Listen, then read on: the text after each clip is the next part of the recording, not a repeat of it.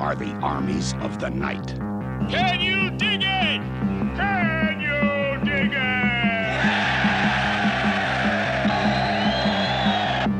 The Furies. The Boppers. The Hi-Hats. The Lizzies. The Turnbull ACs.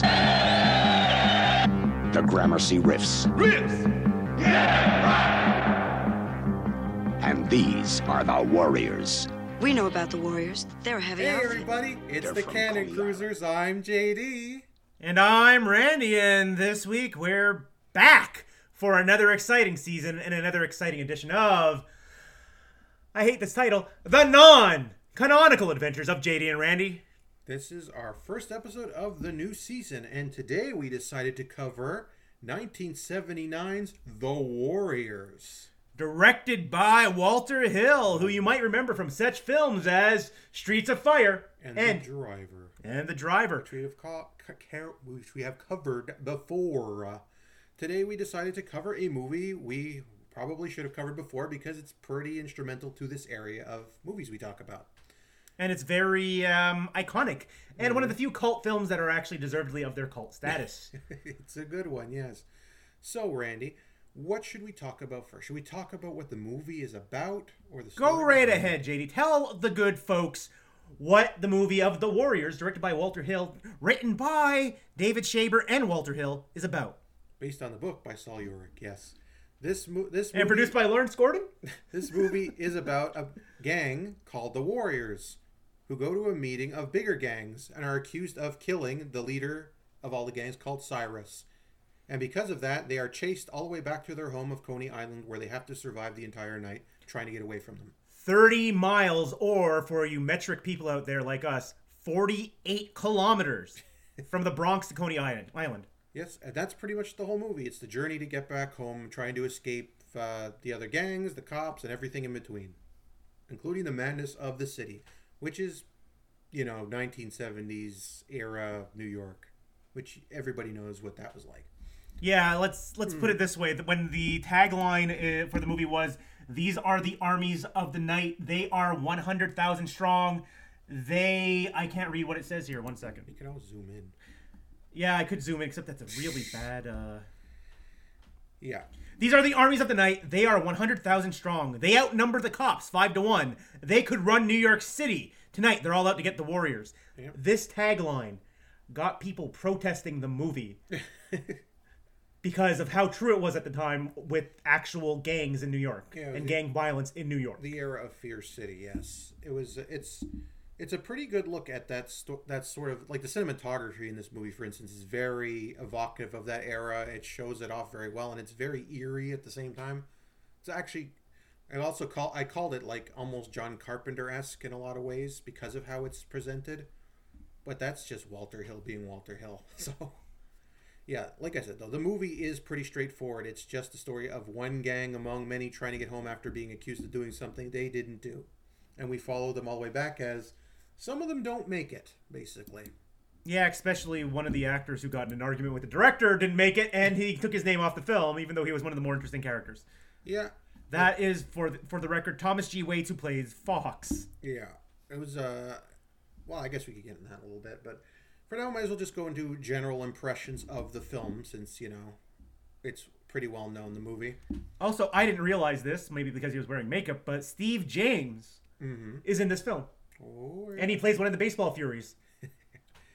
Yeah, there's actually a lot of people in the movie from that era, but they're hard to notice because of everybody, is wearing an outfit, they're wearing makeup, all this, that, and the other. It's difficult to tell. Yeah, this is the universe where there's not color gangs. It's like, oh, this is the yellow gang. It's like we all wear like yellow scarves. No, this is like, hey, we're the baseball Furies. We're all wearing baseball uniforms and have our face painted. Oh, yeah. Oh, hey, we're the Rogues. We all dress like leather daddies. Oh, hey, we're the roller skaters. We all wear roller skates. Yeah. Hey, we're the Lizzies. We're all lesbians. Well, actually, Lizzie Borden. Sorry, Lizzie Borden, yeah. That's the point. Yeah, this is actually very influential on a lot of stuff that came later, because this is where most of that sort of thing started, where everybody said, I'm going to do a gang and they're going to be styled like this. That's where that came from. So it's like, suffice to say, this and Streets of Fire had a humongous influence on video games of the 80s. Yeah.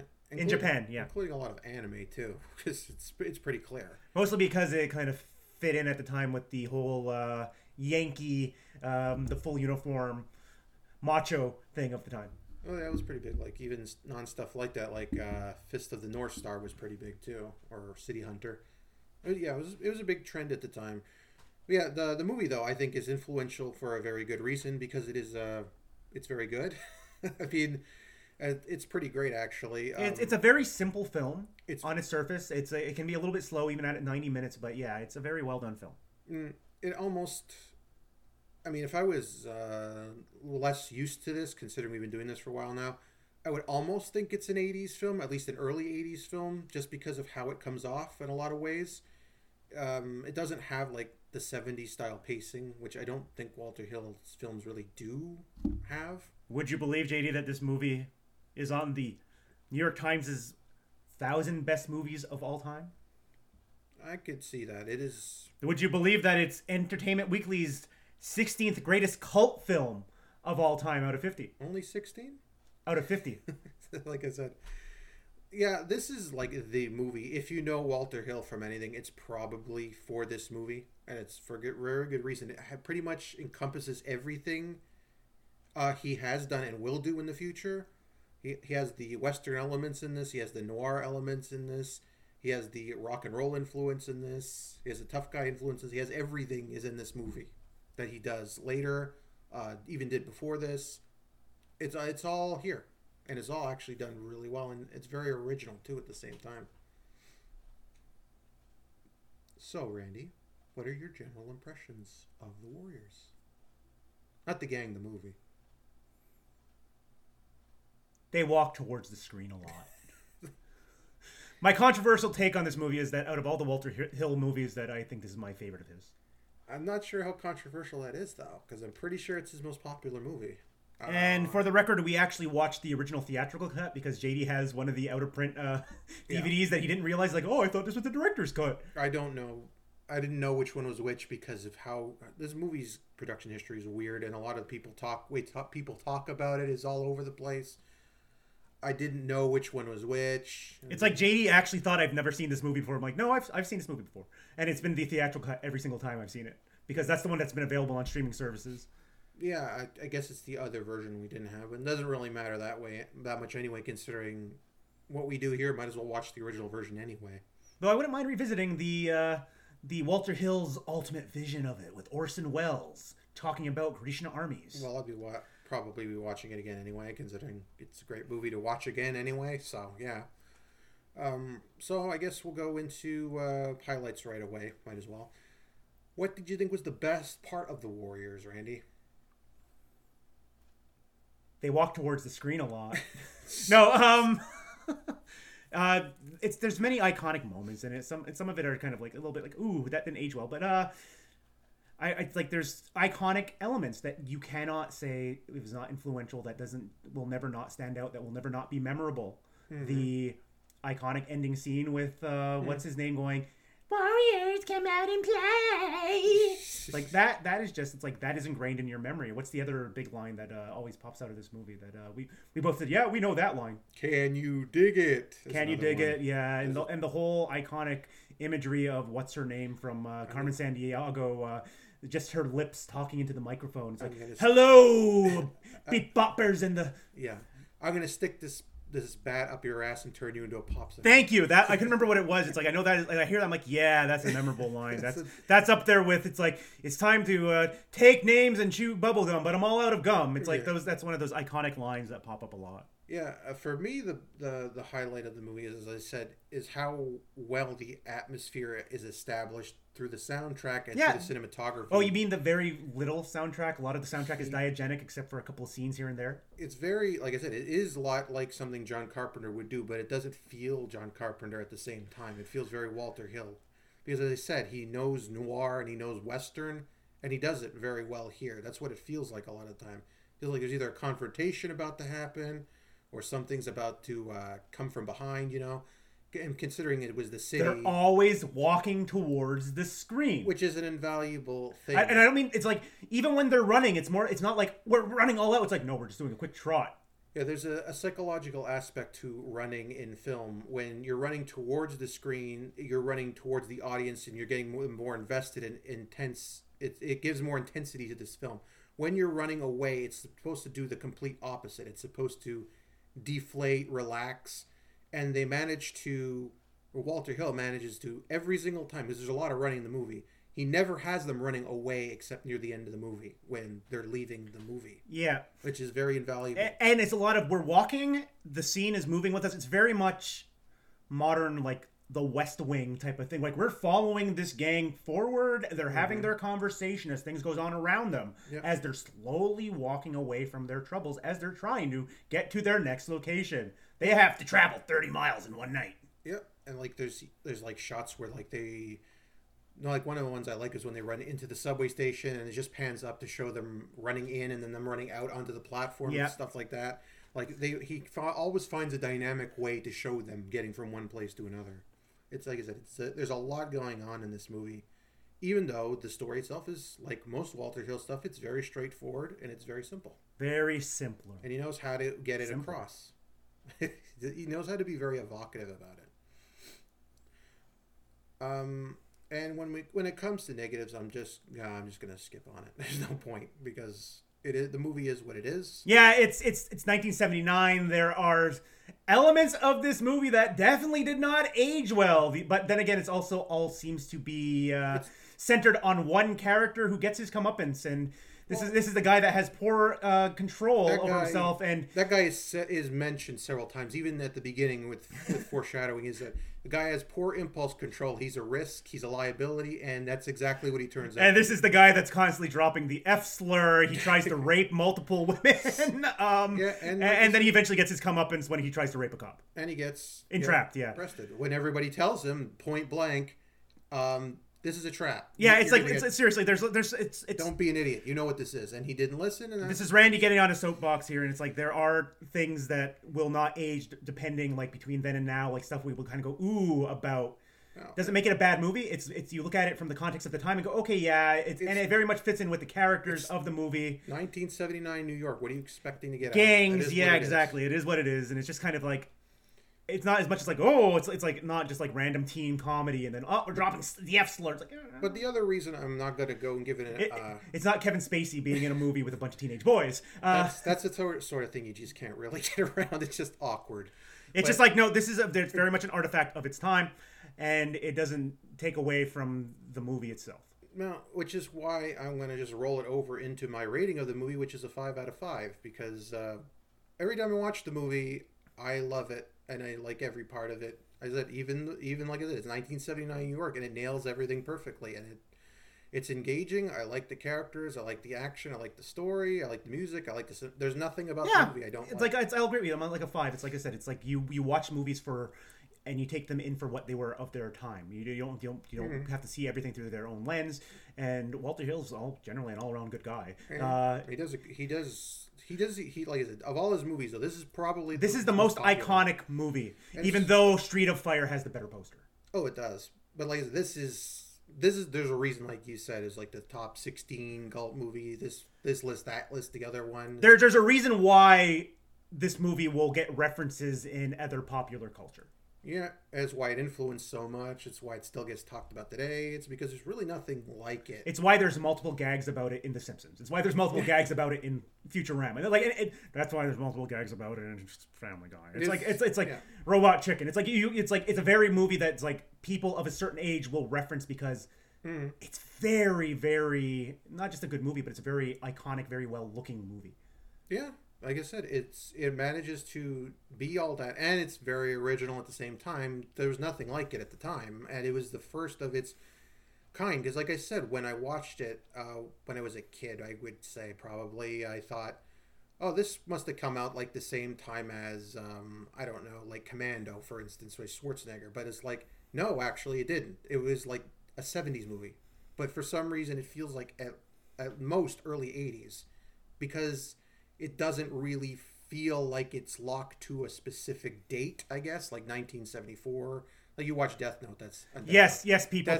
Death Wish. It's JD, 1974. JD wasn't a very fun kid. He was having these conversations at like 12 years old with his parents, like, Yeah. this movie is very much Yeah, that's exactly what it was. 1970s and not the 80s. It's more that I didn't see a difference. They felt like they were the same genre at the same time. Like we watch the stuff now, you're like, okay, this was clearly this time. This was clearly made at this time. That's because you have the benefit of hindsight and watching a lot of stuff. But back then, it doesn't really stick out in that sense. And I think that's a good point for the movie and why I think it's held up as well as it has.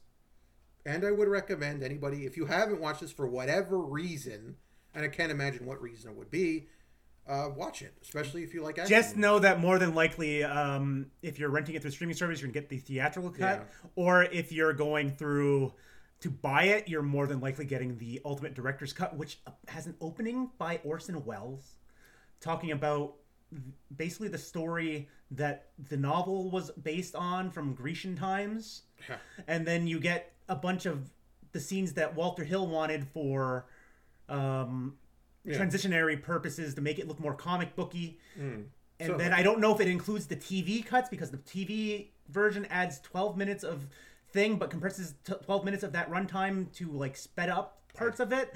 And it's really a weird movie for stuff they use. I don't know, but like I said, if you can, I would recommend first at least watching the original just to see what it was like when it came out. But other than that, if you want to go wild on it and see something else, well, why not? I mean, why not? Like I said, it's a great movie and definitely worth seeing. Do you have any like trivia or anything you want to talk about, or you want to wrap it up? We had made a reference earlier on to Mr. Waits. Yeah. Thomas G. Waits as Fox. Apparently, him and Walter Hill had a big argument on the set about his character. He didn't agree with some of the direction, and they had changed some of the story around so that he became less of the lead, and Swan became more. To the point where one of the characters got switched around from him being the love interest to the other guy being the love interest of one of the characters. Yeah. And it resulted in him demanding to have his name taken off the thing, and they killed off his character. Yeah, that's kind of bizarre. I can't really say, like, it's kind of noticeable considering the way he's killed is kind of... Yeah, it's very clearly a stuntman being killed on the tracks. It's very clearly, like, he was there, and then suddenly, he's being killed, and also the girl that was in that scene is also not there, so it looks like they cut out a bunch of stuff, and then she suddenly appears later on in the film with, I stole this jacket off of somebody. That's why I disappeared for a while. Yeah. And, like, she doesn't mention that the guy died, so obviously, like I said, it was added in later. So, like, there's, like, stuff like that. But then again, like, the movie is so manic with people, like, disappearing and dying and all that, considering the way the movie is, it kind of works with it. So it doesn't feel that jarring. But yeah, like I said, it's isn't a whole lot like this one. That's one of the reasons I would. Or there is a whole lot like this one. It's just that this was the first. Yeah, this is the first of that. By it, but yeah. So I guess that's about it, right? So is this Steve James' best movie? Because he was a baseball theory in it. We still have other ones to see of his, but he's definitely good in it. If you noticed him, he's there because it's hard to tell. Yeah, I didn't realize it until I saw it here. I'm like, oh, okay. Yeah, well, I guess we might as well just end it off now. All right, everybody. Thanks for watching. Oh, well, here's a little thing, though, before we go. Walter Hill saw Thomas G. Waits as the next James Dean. And then, like I said, everything blew up, and then it's like, okay, you know what? You're on my movie now. Fine, we're done. Oh, I guess not then. Yeah. All right then. Goodbye, everybody. See you next time and continue our cruise to the Cannon catalog. Goodbye. Goodbye. And these are the Warriors. We know about the Warriors. They're a heavy outfit. They're from Coney Island. Warriors. You guys are the big dudes, huh? Now they're in the Bronx, We're going back. 27 miles behind enemy lines. It's the only choice we got.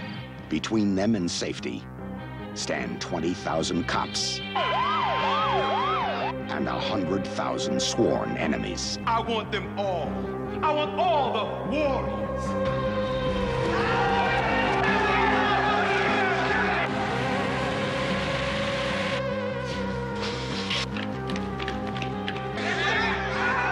They've got one way out.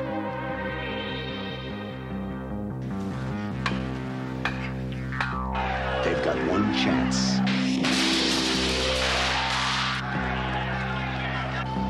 They've got one night. The Warriors.